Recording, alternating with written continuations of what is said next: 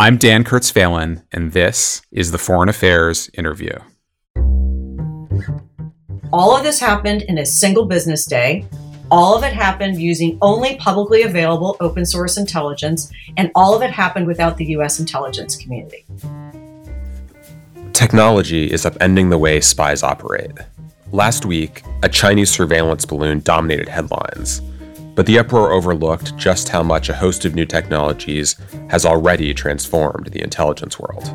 Countries are racing to harness commercial satellites and quantum computing, and also thinking of new ways to deploy information and exploit data.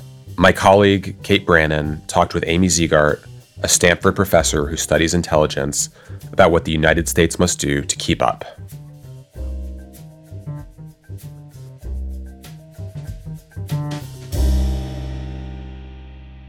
It's so great to have you here, Amy. Thanks so much for joining us. Well, Kate, thanks so much for having me. I wanted to start with the piece you wrote for Foreign Affairs. The very first piece you wrote it was with Mike Morell, the former deputy and acting director of the CIA, in 2019.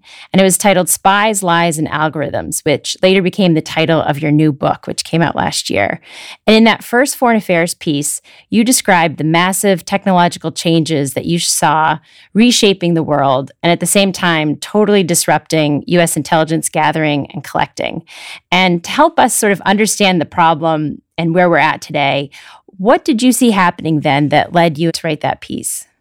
So that piece was really the result of a long time conversation that Michael and I had. He came out to Stanford University for a simulation I ran where he played President Trump and I played Xi Jinping, and we started talking on the sidelines of that simulation.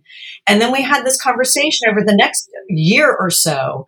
So sitting in the middle of Silicon Valley and being on the Stanford campus, it was hard not to notice the impact of AI. And it was hard not to notice the impact of cyber threats and the concern from the private sector perspective about what the U.S. government was doing, not doing enough, doing too much, both of those things. The Snowden revelations were a big topic of conversation out here.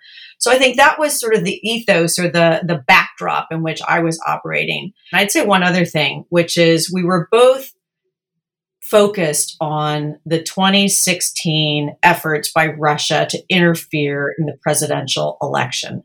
And I think one of the most important parts of that foreign affairs piece that we talked a lot about was that there was one part of that Russian effort that the intelligence community missed. And it was a failure. And that failure was the weaponization of social media. Right. The idea that the IC was watching, whether it was election tallies or sort of the old school way you might interfere with an election versus sort of the hacking of the American mind was the new thing that caught the intelligence community off guard. Yeah, I mean, it was an old Russian playbook using new technological tools. So, deception operations are something that the Russians and the Soviets before them have done for decades. They just use new tools to do it. And the fact that the intelligence community was slow to see that transformation was disturbing to me. So some of these new tools, social media, you mentioned AI, cyber, commercial satellite technology, quantum computing, all of these things are coming online and developing rapidly. We have ChatGPT in the news now. What are the opportunities that these new technologies present to the intelligence community? I'm so glad you asked that question because I naturally go to the dark corner of the room and talk about all the threats and how terrible it is. But there are tremendous opportunities that these new technologies are creating. You think about the opportunity with synthetic biology to dramatically improve food production around the world, or to harness synthetic biology for new medicine production, to deal with the climate, to connect people for good things. It's not all bad news. Intelligence in particular, I think this technological moment creates new opportunities for people outside intelligence agencies to help deliver insight to American leaders, whether they're leaders in companies or leaders in government. So this open source intelligence revolution is here to stay. And by that, I mean, as you know, publicly available information that you can now get on the internet. We're talking about open source intelligence and how it is the thing that the U.S. needs to take advantage of to regain its edge. It's important to understand what open source intelligence is. It's not just me sort of surfing around and Googling things. It's much bigger than that. So could you describe all of the tools and databases and things that are now available that are open source that are either sort of no cost or low cost? Like what is the world of open source intelligence? It is a grab bag of capabilities. It really is. I wish I could have it, give you a very succinct, here are the 5 things that open source folks use, but it is really at the frontier of the frontier. So it includes things like following events on Twitter. It includes mining anything that's publicly available. It includes using commercial satellite imagery. I'll give you one example. I think it's easier to understand what open source is with an example. This is in my book. So over July 4th weekend in 2020, there was a fire that broke out in Iran. And the flames of that fire were so bright, they were detected by a weather satellite in space. So this is just a weather satellite, right? So this information is available on Twitter. The Iranian government releases a photo of the building where the fire occurred and said, pay no attention to this fire. It's an industrial shed under construction, and the fire is small with limited damage. Within hours, 2 different open source nuclear sleuths, one on the East Coast, one on the West Coast, geolocated the building and discovered it is not an industrial shed under construction. It's a nuclear centrifuge assembly facility at Natanz, one of Iran's main nuclear sites. So they don't have security clearances. And then they use commercial satellite imagery to get a different view of the fire. And they conclude, based on the evidence that they've amassed, and they're nonproliferation experts, that the fire wasn't small, it was large, most likely caused by an explosion, possibly the result of sabotage. Each of them puts their analysis on Twitter. Within hours, it's picked up by the Associated Press. By the afternoon, David Sanger has a story about it in the New York Times. By nightfall, Israeli Prime Minister Benjamin Netanyahu is asked in a press conference whether Israel has sabotaged Iran's facility where the fire took place. All of this happened in a single business day. All of it happened using only publicly available open source intelligence, and all of it happened without the U.S. intelligence community. As I was preparing for this, I was thinking about my favorite open source intelligence breakthrough, and I thought of the amazing documentary movie Navalny, where the Russian opposition leader and his colleagues basically solve his own attempted murder by the Russian security services using open source intelligence. And they even track down one of the men who participated in the poisoning, call him up on the phone, and basically elicit a confession from him. It's an amazing moment, but it shows how much is out there if you know where to look, and how difficult it is for governments to keep secrets. And I think one of the real takeaways from the open source moment is we used to think of intelligence as finding needles in haystacks. Now the haystacks are providing insight too. And so if you can figure out how to put information together from all these different sources, and a lot of it is out there in very dash cam photos from Ukraine, that people love to photograph things out of their cars, video things out of their cars, and they post them online. Things like that, those dash cam videos were used by Bellingcat to identify the exact transporter that shot down Malaysian Airlines Flight 17. I mean, there are incredible capabilities that you don't even think of, harnessing what people have posted online for completely different reasons. And how much, now that these haystacks are so enormous, there's information in them, but they're also, it's hard to keep up with them. How much is the challenge facing the intelligence community, the size of the data that's out there, the amount of data, and how do you keep up with it? It's a challenge for all of us. We're all drowning in data. And how do you make sense of the haystacks, and while you're still searching for the needles that are really important? And so there, I think one of the big challenges is for the IC to use automated analytics more. So what are machines better at than humans? They're often better at pattern recognition. What does a surface-to-air missile site look like? How can we identify them? Because bureaucracies tend to build things in the same ways, which is helpful for identifying things like surface-to-air missile sites. Machine learning tools are better at identifying those kinds of things. And so you think about how much time the human analyst can be freed up to devote to other things that humans are better than machines, like developing hypotheses about how the leadership might use a particular weapon system. So there's a real opportunity to use new technologies, particularly AI, ML, more to aid the human analyst rather than replace the human analyst.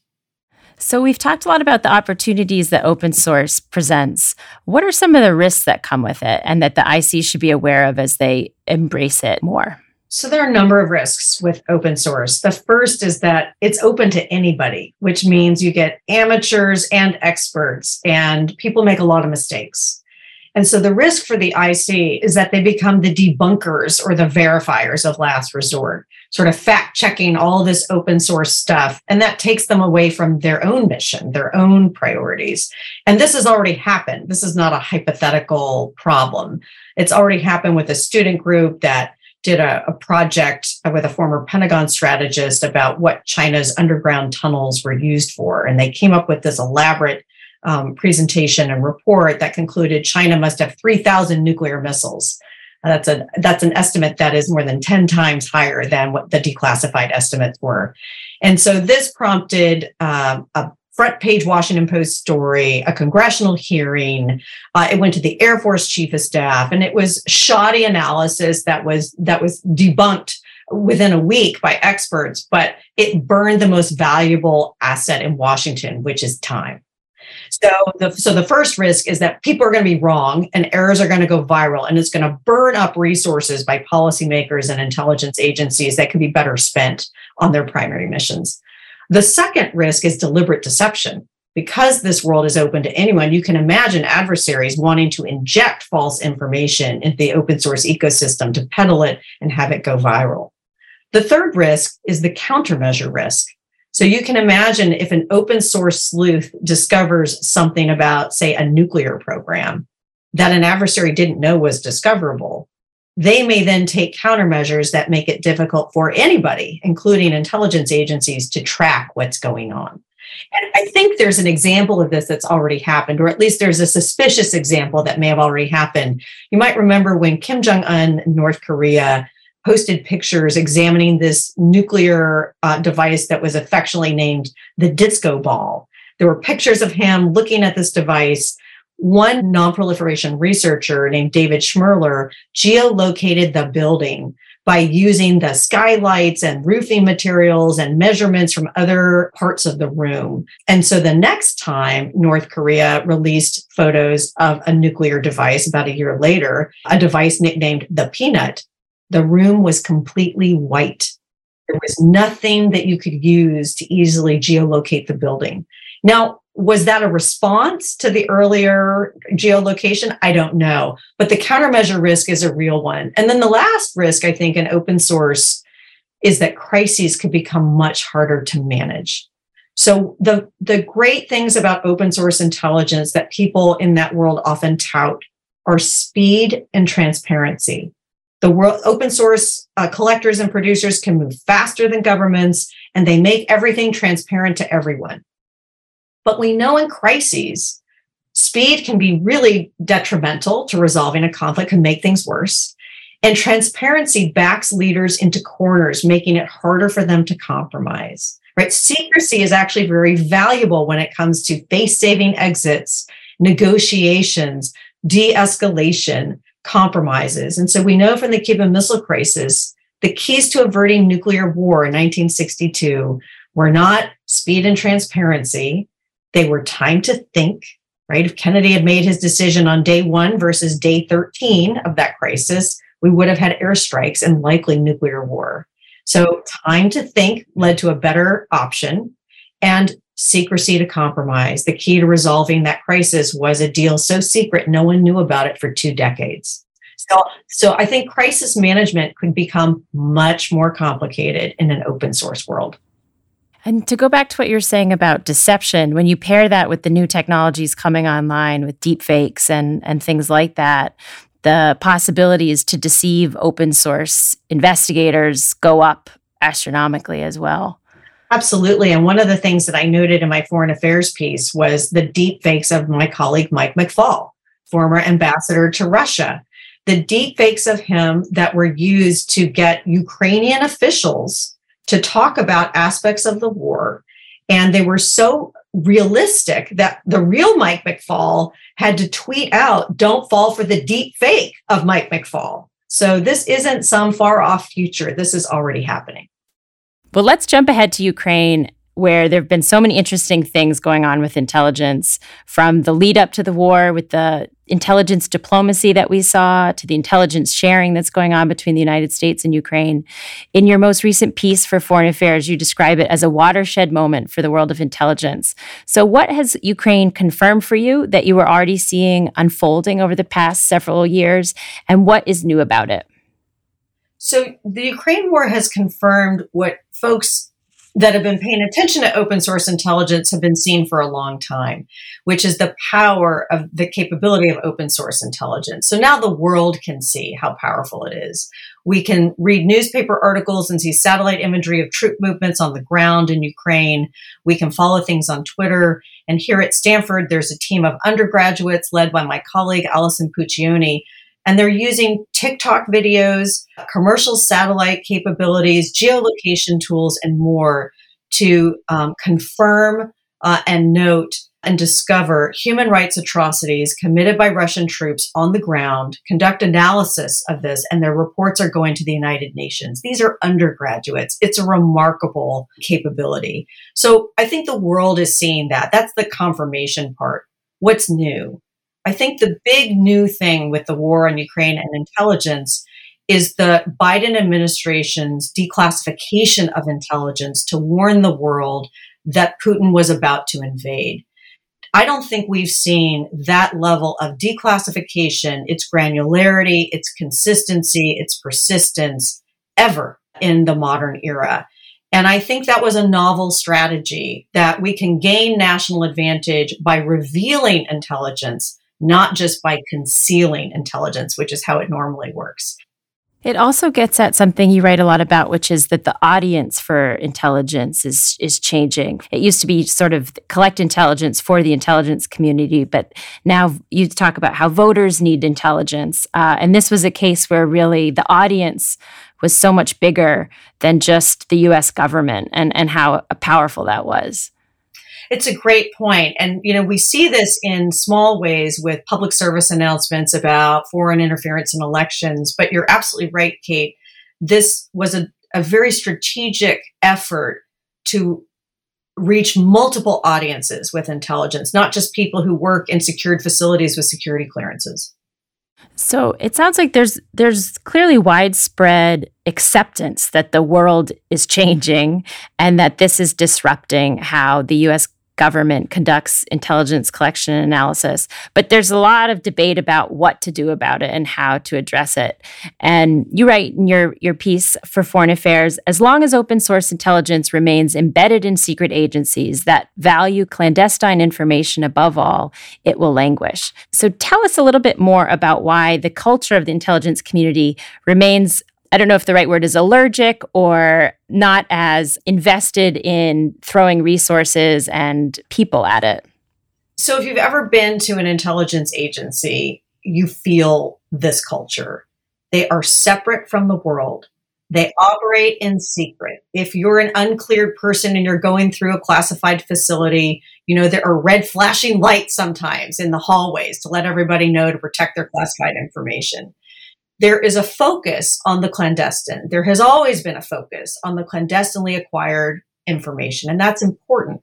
But the downside of that cultural focus is that there is a deep-seated belief that if something is in secret, it must not be very valuable. So as one former intelligence official put it to me, he said, we think in the IC that a piece of information, if it cost $1 trillion to obtain, it must be worth $1 trillion. So, but that's not the world we live in today. And so, for decades, we've had open source units within these classified or secret intelligence agencies, and they've been laboring hard to do open source intelligence, but they don't have a seat at the table in a way that we need to have if we want to really exploit the power of open source intelligence. And Michael and I wrote about this in our 2019 Foreign Affairs piece. It's like the Air Force being part of the Army. Until the Air Force became a separate service, air power didn't get the attention that it deserved. It had to be separated into a different service out of the Army, which focused on ground forces, in order for air power to get the resources, the attention, the heft that it needed. And open source is the same thing. Yeah. And so in your piece, you recommend creating a 19th intelligence agency to house this open source intelligence capability. Tell us about why that's the way to go rather than integrate it into what already exists. We just talked a little bit about the culture, but what would this intelligence agency look like? What would it do? And how would it operate with its partners? So I fully recognize in my previous work, I have criticized the intelligence community for not coordinating well enough across the 18 elements of the intelligence community. So how can I possibly recommend a 19th agency when that will make the coordination challenge even greater? And I think the answer is this is the world of no great options. I think a new open source agency is the best bad option we have to improve the use of open source intelligence. Now, why do I think we need it? Well, number one, we've tried the alternative, having open source intelligence within existing agencies, and that's not getting the job done. Number two, I think open source intelligence as a separate agency isn't just about the information. It's about driving innovation across the community. And it can drive innovation in a couple of key ways. Number one, it could locate outside the DC area, which means it could recruit engineering talent where engineers already live in places like Seattle and Austin, Texas, and Silicon Valley. Why does that matter? Because we have to be able to recruit more engineers into the intelligence community, and we need them to go in and out of government service, to be ambassadors to the private sector. We have to rethink that talent piece so that we can get people to go in and out. It's not a lifetime job for engineers in the way that it historically has been for members of the IC. So I think a separate agency can help drive that talent piece. Engineers don't have to wait 2 years for their security clearance to start working on tough problems in an open source intelligence agency. I think that's a huge benefit. I think the second key benefit is that this kind of an agency can be a test bed for new analytic technologies because the data is unclassified. So you can more rapidly innovate with tools. And if it works, then you can scale them and spread them across the community. In terms of how the agency would operate, I'm not a lawyer, so I don't know the answer to all the authorities that it would need. But clearly, we would need guardrails about protecting American civil liberties when we're talking about accessing a lot of open source data about Americans. And I do think we would need to have a classified cell within this agency so that information, when it does get aggregated that might need to be classified, could be passed more easily to agencies across the community. It's really the idea is to flip the script of what we have today. Right now, we have small and open source intelligence units surrounded by classified agencies. What we need is an open source agency with a small classified unit within it. And does that parallel the role for human intelligence going forward? It has an essential role to play, but it is smaller because it's become so much more difficult to do. I guess I don't think of it as a smaller role. There may be less human intelligence, but it may be much more valuable because it's so difficult to get and because human intelligence is getting at intention as well as capability. In 2021, the New York Times reported about a secret cable the CIA sent to its stations that a troubling number of its informants that the CIA had recruited had either been captured or killed. And then there was also reporting much earlier about how China in I think the years were 2010, 2012, was able to sort of shut down American spying by identifying, again, informants that the United States had recruited and had executed them. And as we think about how difficult these technology changes are making it for the U.S. to conduct intelligence collection and analysis, what are your thoughts about the role of human intelligence and why it's becoming so much harder to do? So human intelligence will always be essential. There's nothing like having someone in the room or someone close to a leader to reveal what that leader is thinking or how they behave or what's likely to be persuasive to that person. So that penetrating insight into an adversary through human intelligence will always be essential. But as you note, and as we can tell from public reporting, that is getting so much harder. And I think it's getting harder for two reasons in particular. Number one, all of the facial recognition, biometric identification at borders and in cities is making it much harder to recruit and operate spies on the ground. So how do you meet with a source on the streets of Beijing today when there are cameras everywhere, when your cell phones are being tracked? It's so much harder today. So that's the first challenge, is a sort of denied technological environment. And it's not just in Beijing, it's other cities around the world that are utilizing these new technologies for a variety of purposes.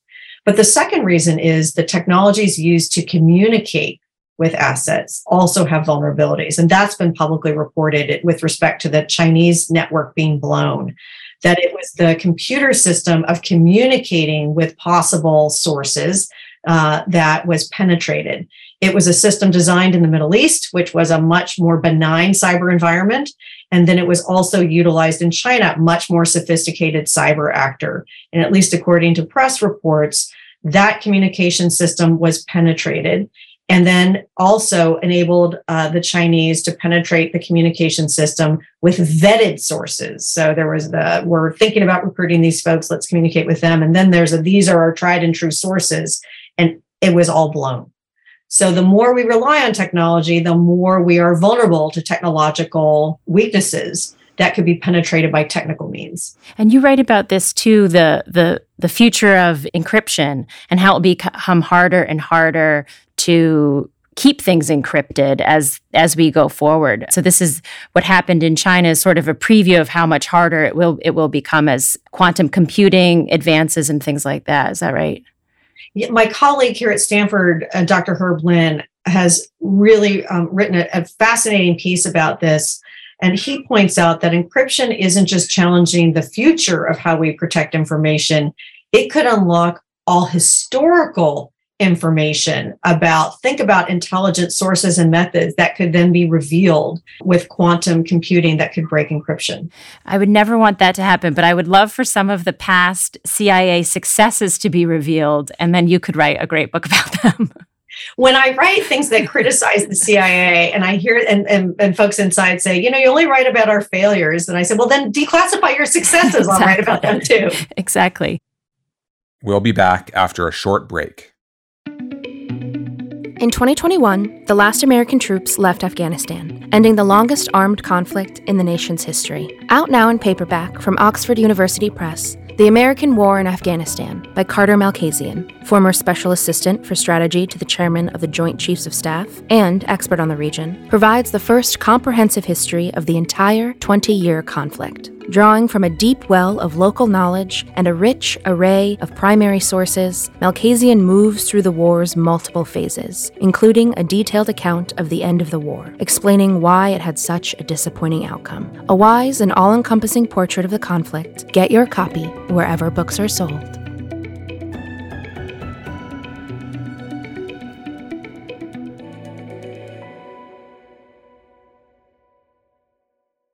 Given everything we've discussed, I'm curious, through your reporting and your discussions with folks inside the intelligence community, what's the mood about all of this? What's the morale? And is there fear about this new future? I think there's a recognition that they matter, that the Biden administration and the world sees what they can do, but they've got to change, and they've got to change much more quickly. And that tech piece is essential to that change. Getting people in the door in these agencies that understand technology, that are STEM educated, utilizing technology more. They have to move faster. And I know there's a widespread recognition of this across the community, but it's hard to get bureaucracies to move fast.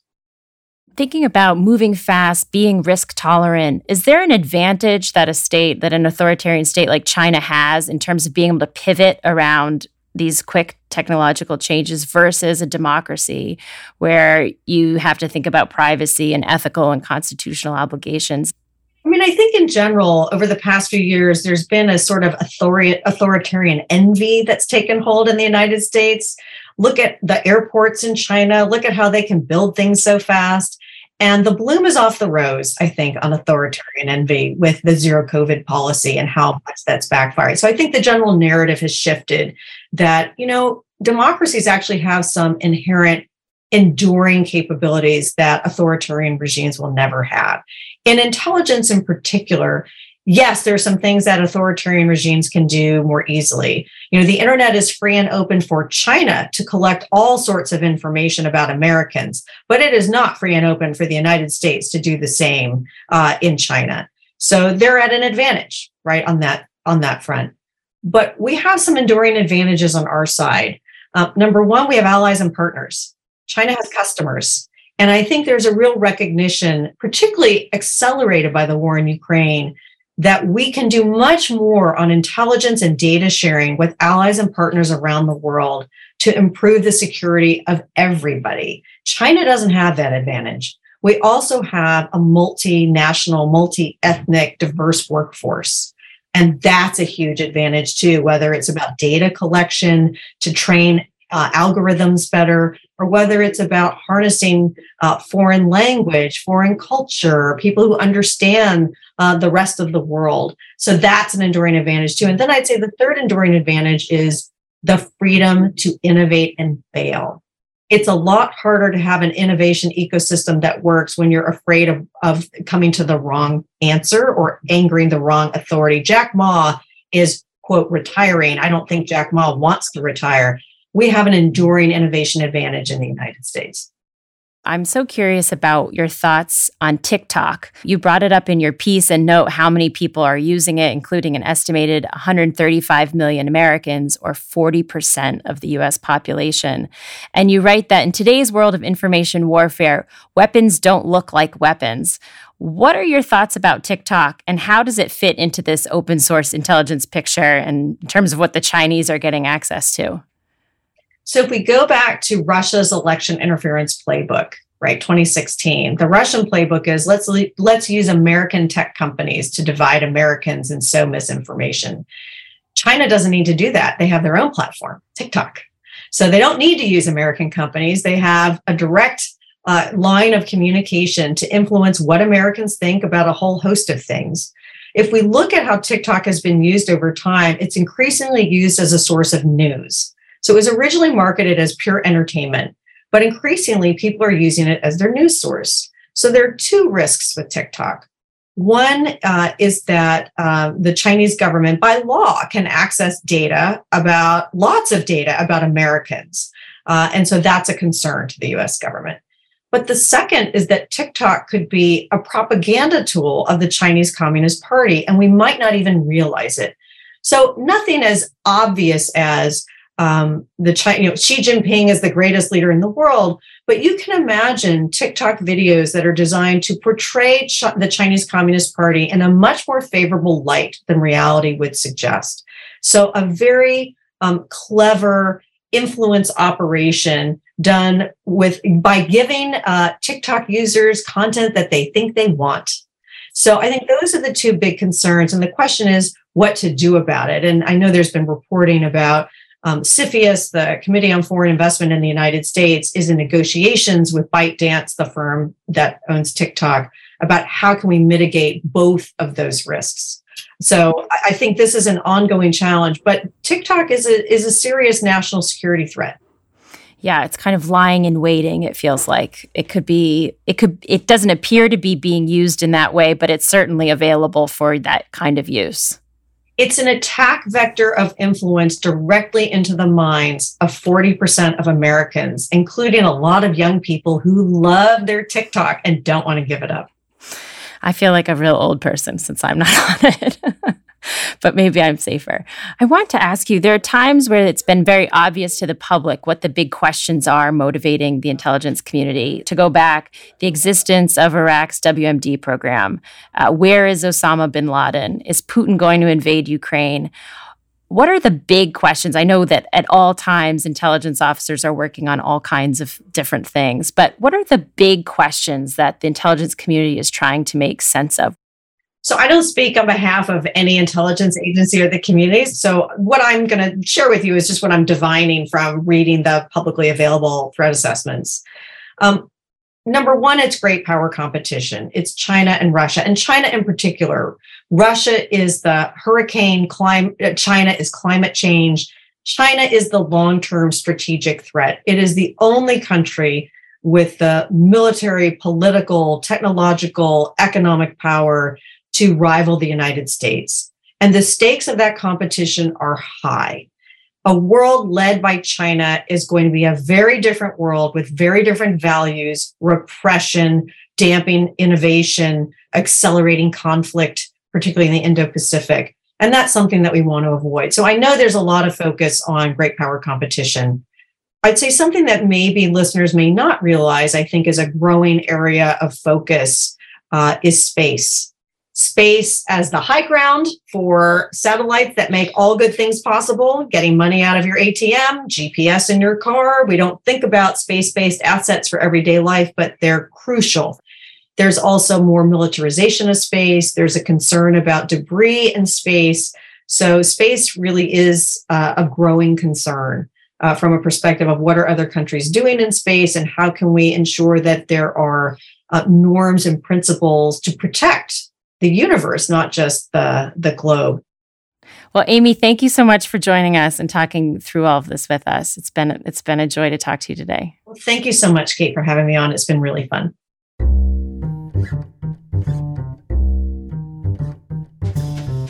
Thank you for listening. You can find the articles that we discussed on today's show at foreignaffairs.com. The Foreign Affairs interview is produced by Kate Brannon, Julia Fleming-Dresser, and Molly McEnany. Special thanks also to Grace Finlayson, Caitlin Joseph, Nora Revenaugh, Asher Ross, Gabrielle Sierra, and Marcus Zachariah. Our theme music was written and performed by Robin Hilton. Make sure you subscribe to the show wherever you listen to podcasts. And if you like what you heard, please take a minute to rate and review it. We release a new show every other Thursday. Thanks again for tuning in.